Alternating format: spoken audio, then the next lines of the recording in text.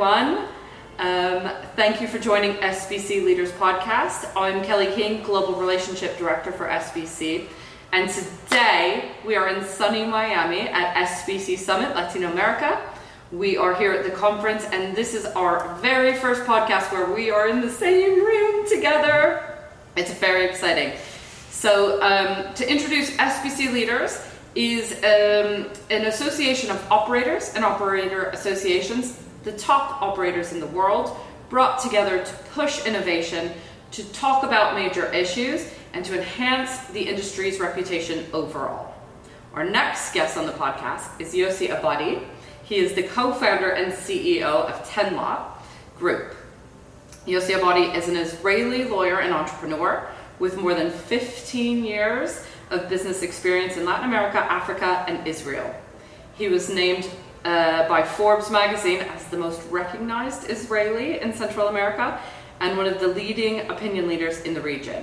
Mr. Abadi engages in global entrepreneurship, facilitating multi-million-dollar business deals with national, regional, and local governments and their representatives, as well as social development projects, having far-reaching impact for local populations in areas where the businesses operate.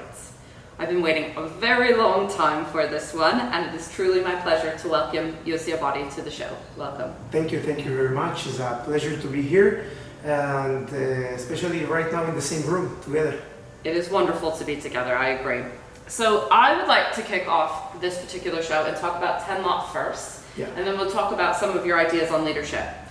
So Tenlot, for those of you who don't know, is a lottery and gaming platform provider and operator, active in numerous countries globally, through local subsidiaries on behalf of national governments and in close cooperation with respectable charitable organizations.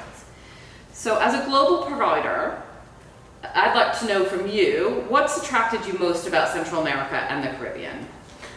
Well, Central America is a fascinating region. First of all, with the great people, great atmosphere, and a sense that it is much to grow in terms of industry compared to any other region in the continent. You can see that in many countries, you can still see the pre-printed, the traditional lottery, much less innovative products. So then you understand that that's your place to be in, where there is the best potential to grow. And in that sense, I am convinced that, of course, compared to other regions, it is a place where the potential is transmitted through many aspects of that we have experienced as a company. Great. So speaking of growth, how much do you think the region is going to grow short-term and long-term compared to other jurisdictions? Look, of course, the South American market is a very mature one. You can see that in Argentina, in Uruguay. You can see the great legislation transformation that we see in Brazil, which is a continental size effect. A lot of unregulated countries are going to the path of regulation. But then, as mentioned, if you take into consideration the fact that Central America is so few innovative products implemented, and that the operators that actually access the market are international operators that just added another IP into their system, you understand that the people are much more interested in having a local operator, someone they can relate to much more than just international operation brand.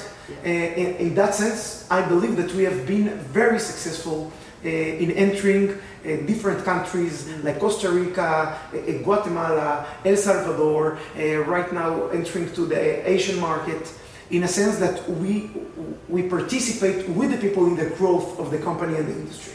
Great. So focus on localization. And are those customers ready for all this technical innovation that you're bringing? Look, they use it on a daily basis on their phone when they buy over the internet, in eBay, and when they order their food. They just need the right product to be there, Right. And people tend to think that in a less developed countries, you have less developed technology, and it's not true.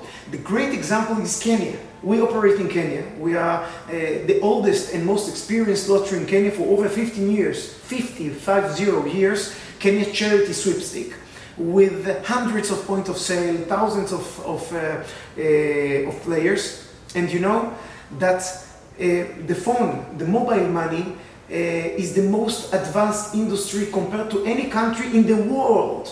More than 90% of the GDP of Kenya goes through the mobile money, and then we're active there. So that's an industry input that we're using, and the same thing we're going to bring to Central America. That's incredible. When you think about the number of transactions that are happening on a daily basis around the world with customers, it's absolutely shocking. So I think I already know the answer to this question, and I think we can already see it. But I want to talk, because you are very passionate, and your keynote today was very, very passionate as well. So I encourage anyone who didn't see it to watch it on the stream. But talk to me about your leadership style, in part how quickly Tenlot is sort of going around the world and growing. And then talk to me about, what's driving you? What do you love about what you're doing with Tenlot? Okay, so as you said, I have to say that the passion is the characteristic that motivates me to lead any kind of project. Without passion, you cannot dream, and without dreaming, you cannot succeed. I think that the involvement in the details and the motivation of my team staff is the most important element that I found in the company. We've grown not because of money. We've grown because of people. And people need motivation at the end of the day. They need to feel that they belong to something, that they take part in something. Most of executives sit around the table in front of the screens. I go to the ground. My wife is not so happy, but I travel a lot. And the reason I do that is because I feel that people should be identified with the vision that you are bringing to the company. We are in a very interesting industry that people tend to think that it's about gaming, gambling, or money. It's much more than that. At the end of the day, in order to have a successful company, you need to have successful leadership within each of any of those jurisdictions.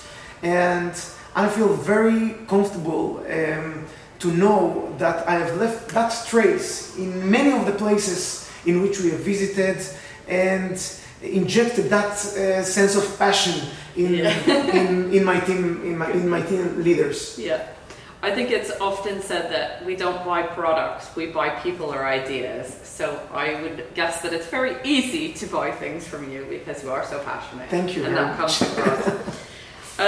You also have extensive experience in investments and politics. Yeah. In roles that you've held before you're CEO at Tenlot. So can you talk to me a bit about how that experience has played into what you're doing now, and what you've learned, perhaps what you take with you, but also what you've left behind? Look, at the end of the day, I think that everything we do leave a mark in what you are as a person. I've experienced incredible experiences in Israel. I've lived in Mexico for many years. Santo Domingo, Dominican Republic. Also, my wife is from there. That's my biggest gift from that fantastic country. And what I learned is that the person at the end of the day defines his own role. People tend, in many industries, go after the title that they're given by their executives. And it's not just in this industry. I think that you create your role in the company.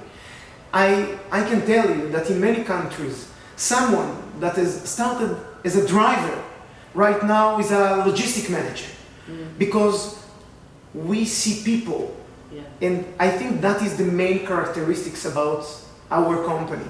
And I have learned, besides the passion aspect, and besides the fact that you define your own role within a company, that, the fact that I have been sitting in my previous roles with presidents and with ministers in many countries around the world. I remember sitting with the Minister of Energy and Mines and negotiating the alliance with the Dominican Republic energy strategy. you learn to lose fear. And fear is an element that stops many people for reaching the destination. And at the end of the day, that fear losing is the most important effect that I feel as a person that has motivated me to break paradigms, to think differently, to be able to take risks when entering to a country. And that has been amazing. Right. And is that part of what you impart on your staff as well? Or do you teach them not to have fear in what they're doing? I don't teach them, I demand them. We live in a region where right now in Latin America Summit, we live in a region where the boss philosophy is, when I travel and I see people tend to call their executive boss. And I don't like it because you create hierarchies that at the end of the day, they stop you, they block you for sharing your opinion. Every time I start a meeting, I ask my staff to say what is wrong, what we should improve, because people should feel that they can participate in the evolution of a company, and that will be able only by knowing that you can share your opinion in an open atmosphere. That's great. I'm a big I'm very passionate about diversity and inclusion anyway, so having an inclusive culture is really important, especially we're investing so much money and time and effort into our people, then you want them to feel that they belong and stay for a long time. And is the result that they stay and they're producing more and innovating, and is that what you're finding? That's exactly, every time in many companies, you have like a time frame that they need to come at 8 o'clock and leave at 5. And when you see people staying until night, I am profoundly recognize that, because at the end of the day, they don't stay because we ask them. They stay because they want, because they feel that they are part of a big family that is evolutionating and that they are taking part in the growth of the company, and that's exactly the sense of belonging that we are giving to them. Great. So this is a question that I ask all of my guests. I normally ask about sports and sports betting. Do you have to be a sports fan to run a sports betting company? But this is slightly different. Do you have to be a gambler to run a gambling company? Look, it's a great question. I don't think that you need to be a gambler in order to lead a gambling company. The same way I don't think that you need to be a pilot in order to lead an airline company.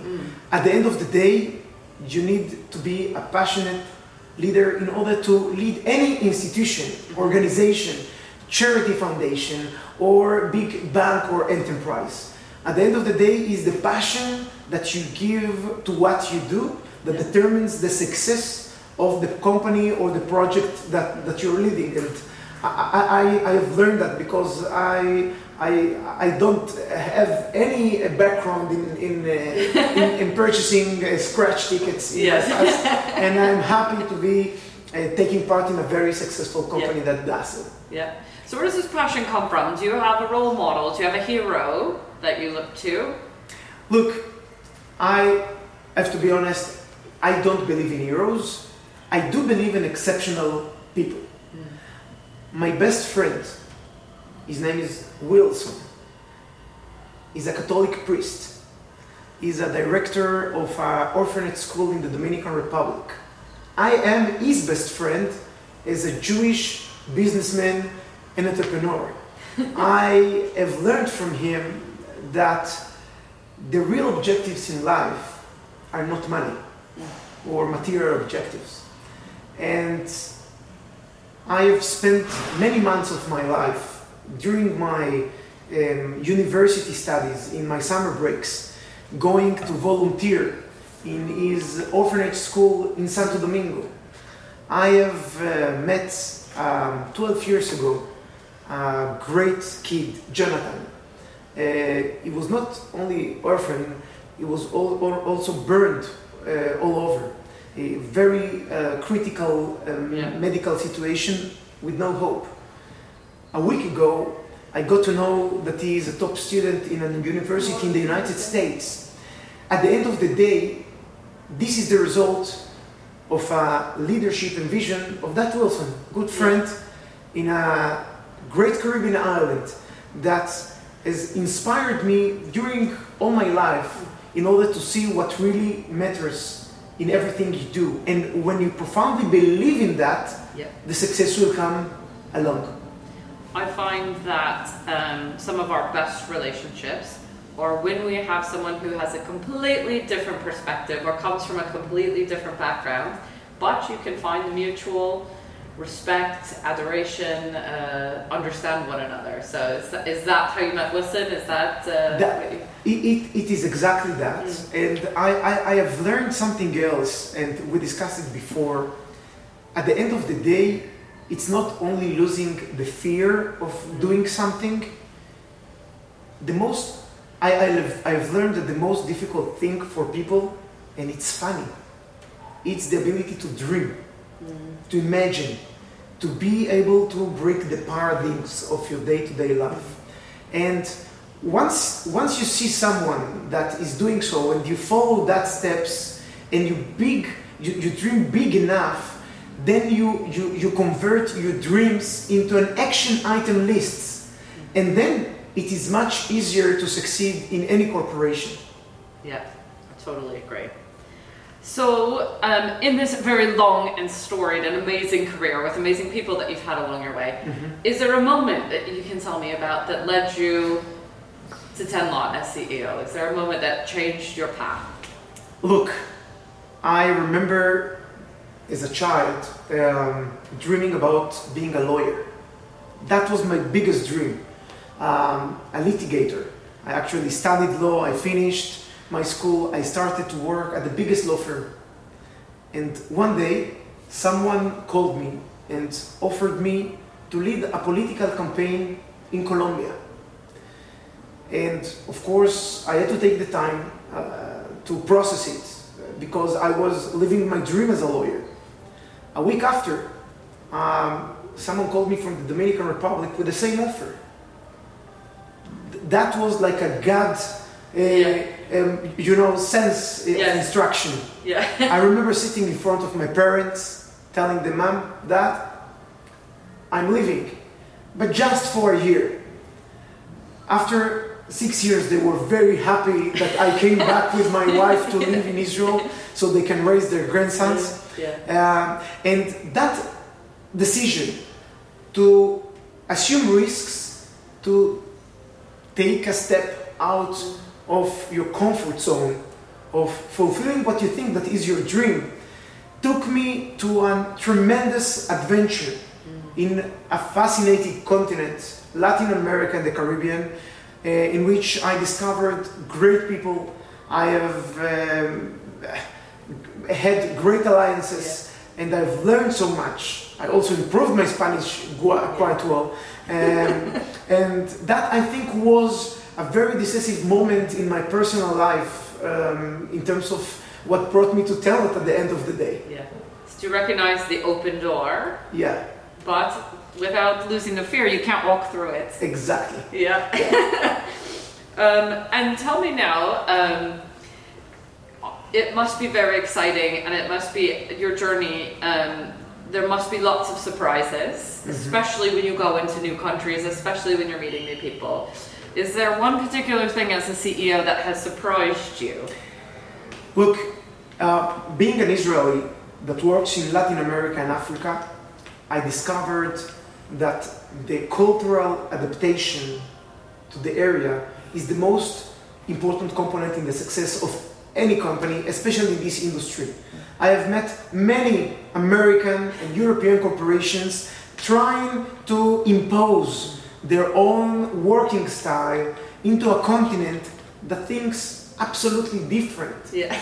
And what I have discovered in this path, that, and I'm proud of it, that our administration has had a lot of passions in order to understand that you need to give it a certain amount of time to mature, to create a staff, a team, and most of the companies look for quick wins, but they have a quick lose. At the end of the day, you need to adapt yourself to the countries in which you operate, and to get the understanding that American style will not work in Nairobi, and European British style would not work in Guatemala City.